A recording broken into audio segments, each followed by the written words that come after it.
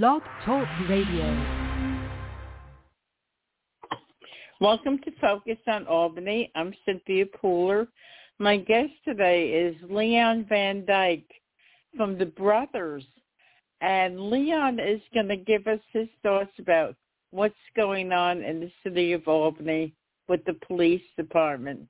So, Leon, what's your take on everything that's happening? Okay.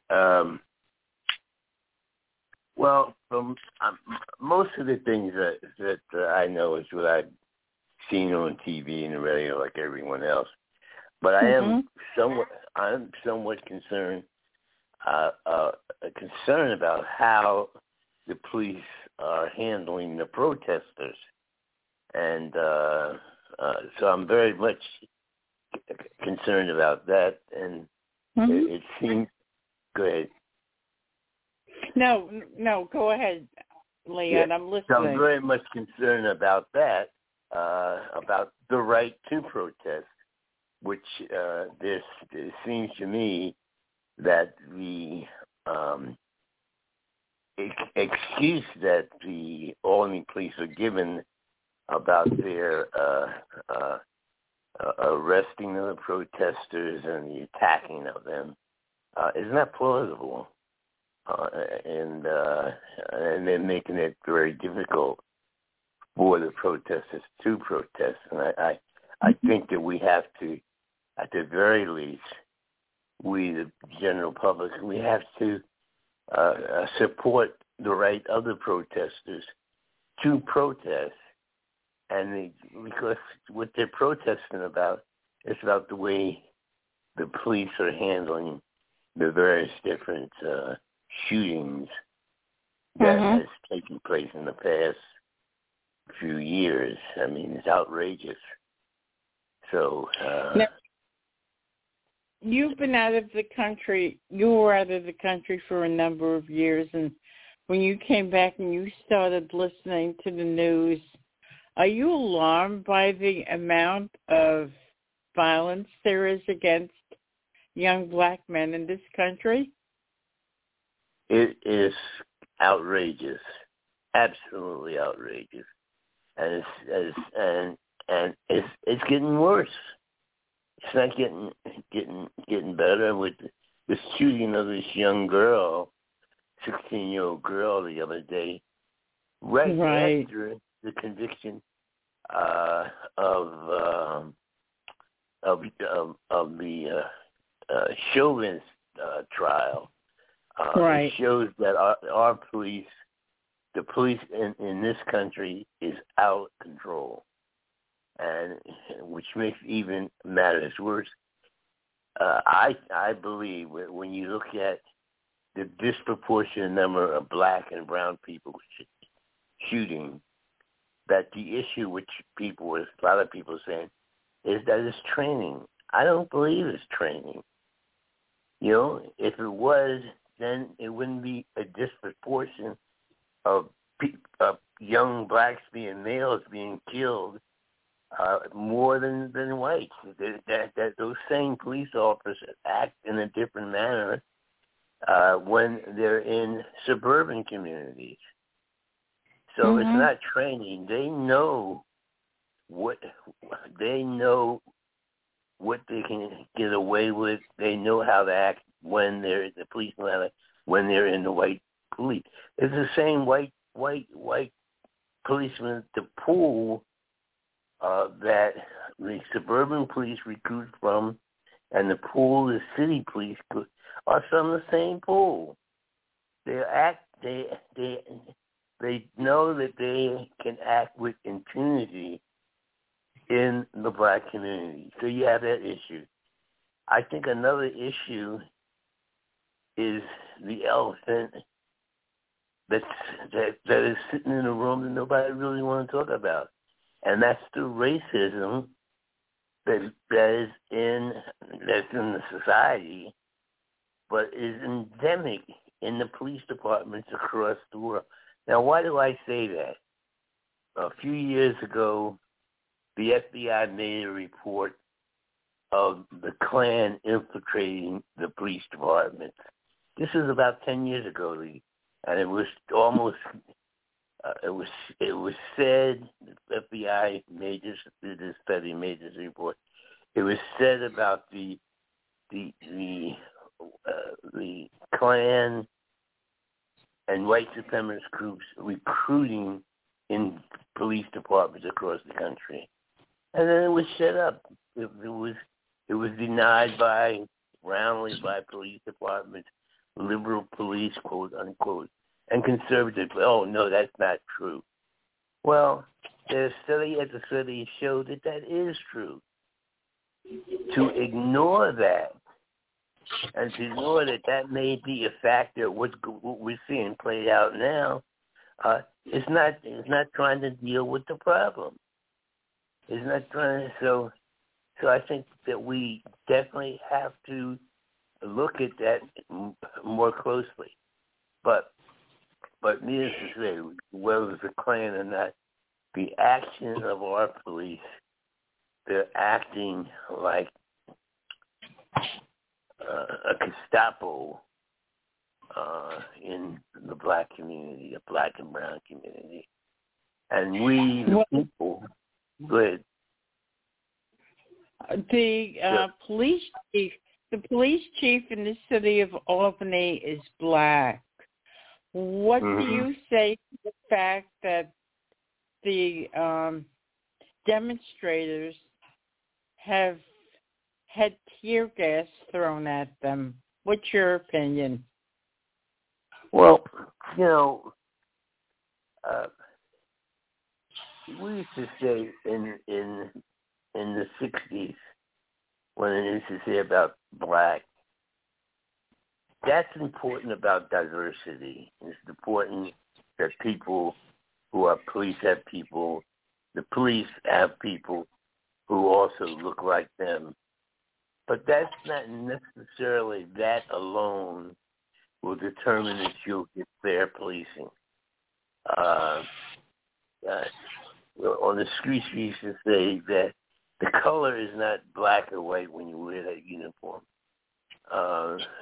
It's not just the color of your skin that makes a factor. It's how you behave. And too many times we get policemen who look like us but don't act like us. Wow.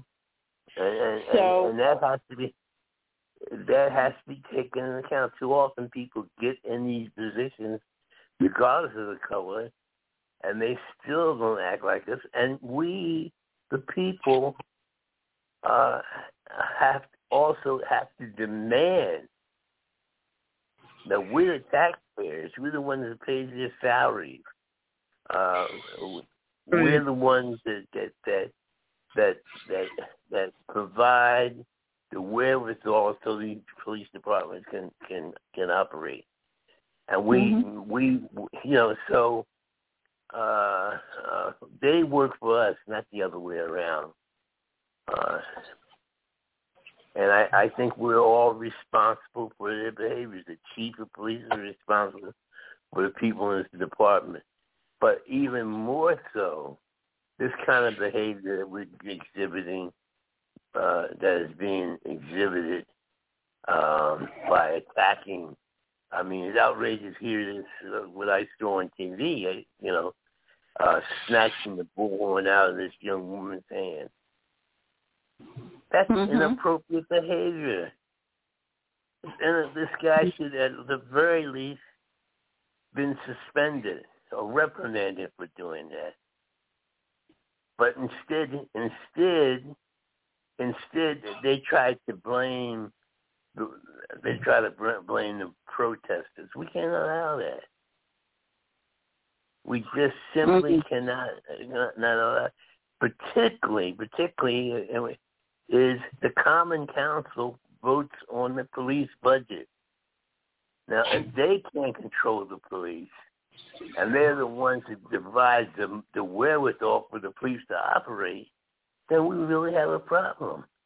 What kind of country do we have where the police dictate to the politicians what they will obey or won't obey? I mean, right now we're seeing I was watching the TV about the police releasing their body cameras, and the police are saying to the politicians whether they will release it or not. Who works for who in this? You know.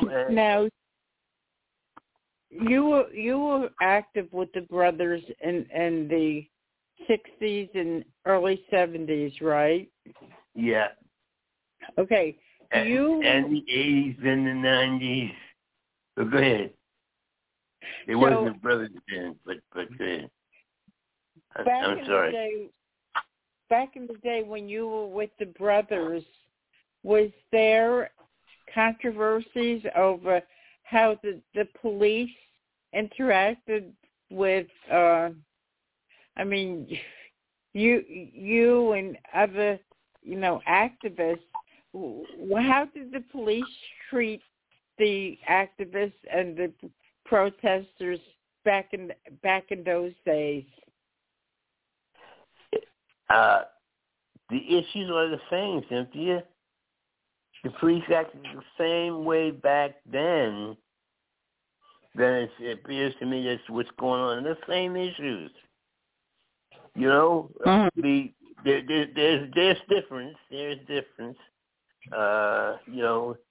But they acted the same way. But during the height of the civil rights movement, they realized we took them on. You can't, we picketed.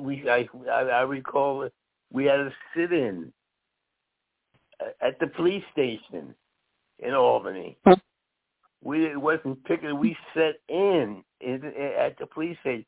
So they have to be challenged. They're always going to have it. They have to be challenged, and that's why I support the protesters that are down there at the police station now. With that right, if we can't establish that we have the right to demonstrate and willing to do whatever is necessary to protect that right, then we lost the battle. But no, we had police shootings. The Albany police at that time was notorious for beating up blacks, but in part, in fact, when you're familiar with the Kerner report, and we had some in 1960, between 1966 and 1969, each year we had approximately 60 or 70 riots. People went out and protest, and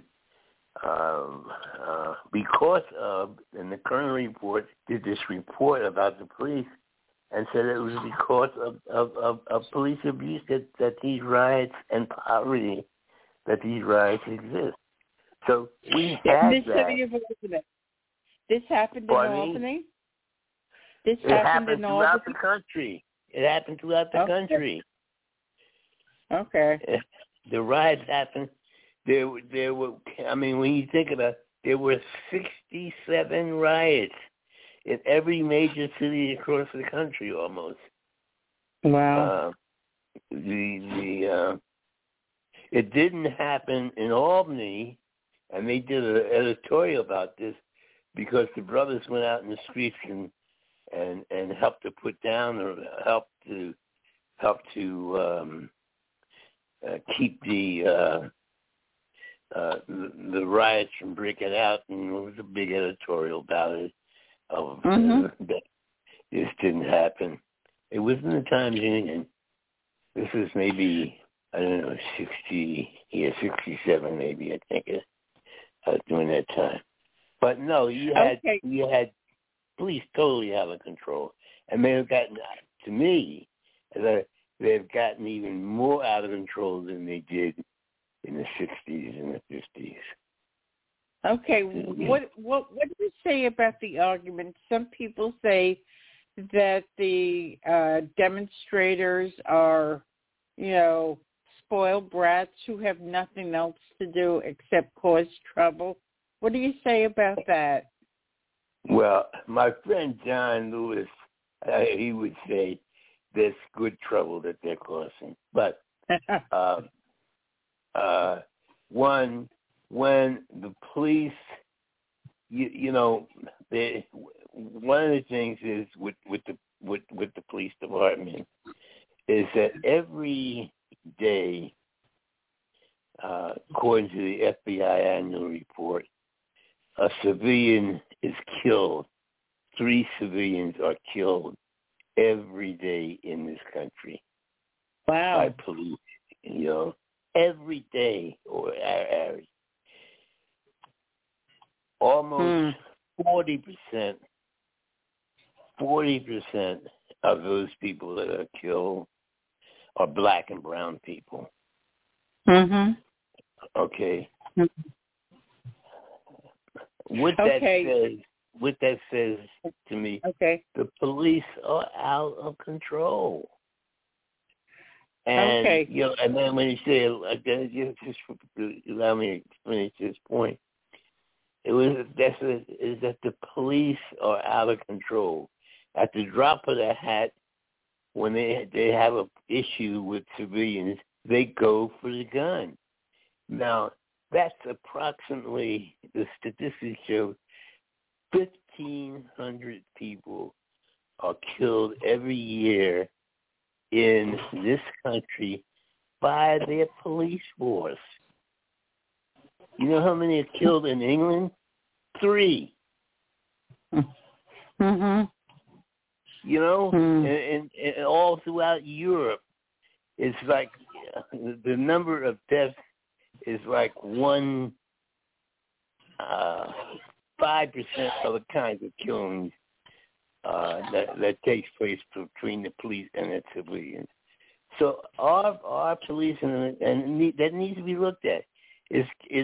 So what that says to me now, in terms of unarmed people that's being killed, that rises to about 4 or 5 times the amount of people that are killed.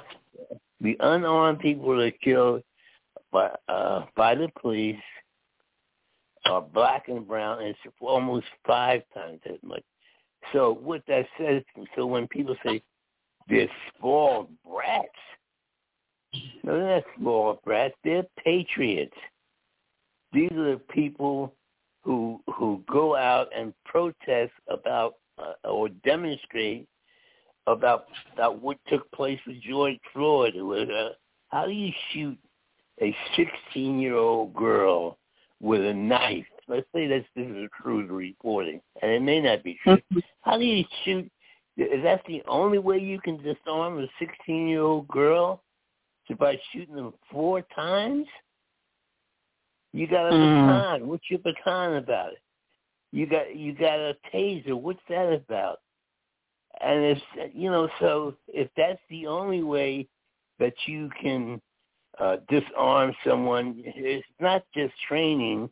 I mean, I can imagine, Cynthia, could you imagine if that same girl, white, blonde-haired, and blue-eyed, that she would have been shot 4 times because she had an altercation, a fight? I mean, it just doesn't. It's not. So people have a right, not just a right to protest, but should protest against something like that. We should protest. The whatever the number is of the people protesting, say it was 1 million. It should have been 20 million. Or the streets should have been filled with people outraged at what took place. That's what would happen if let a policeman kill, a white person, right?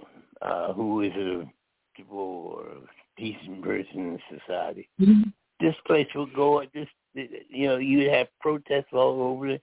The policeman would be immediately suspended, not given what they call administrative leave. That's another term for vacation with pay. The fuck is that? Excuse my language. But so yeah, I think that those people who say that the demonstrators are small, it's just the opposite. Okay, Russell's got a question for you. Well, actually, I have a comment. Hi, Leon. It was great talking with you last night. Yeah, same here, buddy. We had a situation right here in Cynthia's building. The guy across the street, or the guy across the hall, he had some mental problems and he was loud now and then. But the police came in his apartment and they tased him in his own apartment.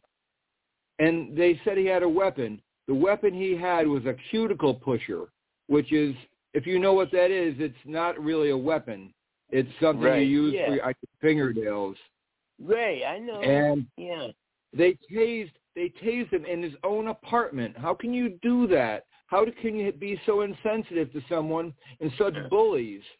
Because you mentioned that, they've got other weapons. They've got tasers and billy clubs and those. And that's true. They could use those, but they shouldn't even use those. There are nonviolent methods. There are nonviolent methods of dealing with people and de-escalation rather than police usually escalate the situation rather than make it de-escalated and calm people down. They're not very good at it. Yeah, and they don't feel as if they have to, and the regulations and the laws that we make, just like qualified immunity. That gives them a license. That gives them a license to do what the hell they want. I know. The fact that one of the laws that says if a policeman is charged with something, the DA can't even question and give him 5 days or 3 days to get his lie together. That's what it's about. And we can change that. The kinds of people that we have to make sure that the kinds of people that we elected insist upon that. These need to be issues in the current races, the Common Council and the mayoral race. These ought to be some of the main issues. That's right. And because we are the ones, the police and the benevolence are the ones that go to the Common Council every year asking for money. It's the Common Council. So there's a responsibility upon the Common Council. It's the responsibility of the Common Council to ask these questions. To make demands. They're the ones that the Common Council and the mayors are the ones who signed the contract and some of the conditions of the contract for these police departments is outrageous. That's why they act the way they do. And we must put a check on that, and it's not just training. They're trained good enough that they know they better not come out here and yell and do that bullshit. Excuse my friend, you guys going to edit it, so they know better than that. They know that if they stop a citizen, a citizen's car out here in the suburbs, they know that they have to act civil, and they do. But when they stop a car in the city or in the city for some sort of infraction, the first thing they do is pull out their goddamn gun. Look at George Floyd. What's the first thing they do? They come up to a car for a supposedly $20 counterfeit bill. Right. We still don't even know if it was a counterfeit bill. Just because the clerk says it's a counterfeit bill, that doesn't make it a counterfeit bill. Hey, Leon, we just have a couple of minutes left, and I would like you to tell the audience, that you're back in town and you're still alive and kicking and moving and shaking. So tell us a little bit about you, what you've been up to since you've been back. Well, I've been doing a monthly right now. I've been doing a monthly roundtable discussion with community radio on The Struggle Continues, and it's with me and 2-3 other veterans of the civil rights movement talking about it there and now. Very happy about that. That's one thing. I did have a weekly show called The Liberator that was named after. But my health, I realized that I just couldn't maintain that. But the two things is coming up, which I'm really excited about. United Tenants has asked me if I would testify before the Common Council. I think it's next week, about changing the eviction laws, and so I'm doing that. And I'm seriously thinking, I don't want to intrude where I'm not welcome, but I'm thinking about joining the demonstrators at the police station downtown. I'll probably go there for about an hour or two, help permitting. But I want to join. Join there to emphasize their right to demonstrate. And I'm asking all of my friends who would like to join me there to support the young people that are out there demonstrating and letting the police and the mayor. Go ahead. Our time is up, and I'm sure that you and I will have other discussions about the police department in Albany. So you've been listening to Leon Van Dyke, the leader of the Brothers back in the 60s. I'm Cynthia Pooler. This is Focus on Albany. And if you like this show, like us on Facebook, follow us on Twitter. Leon, it's always a pleasure to talk to you. And thank you, everybody, for listening. Have a great day. Thank you, Leon. Thank you. Are you guys still there?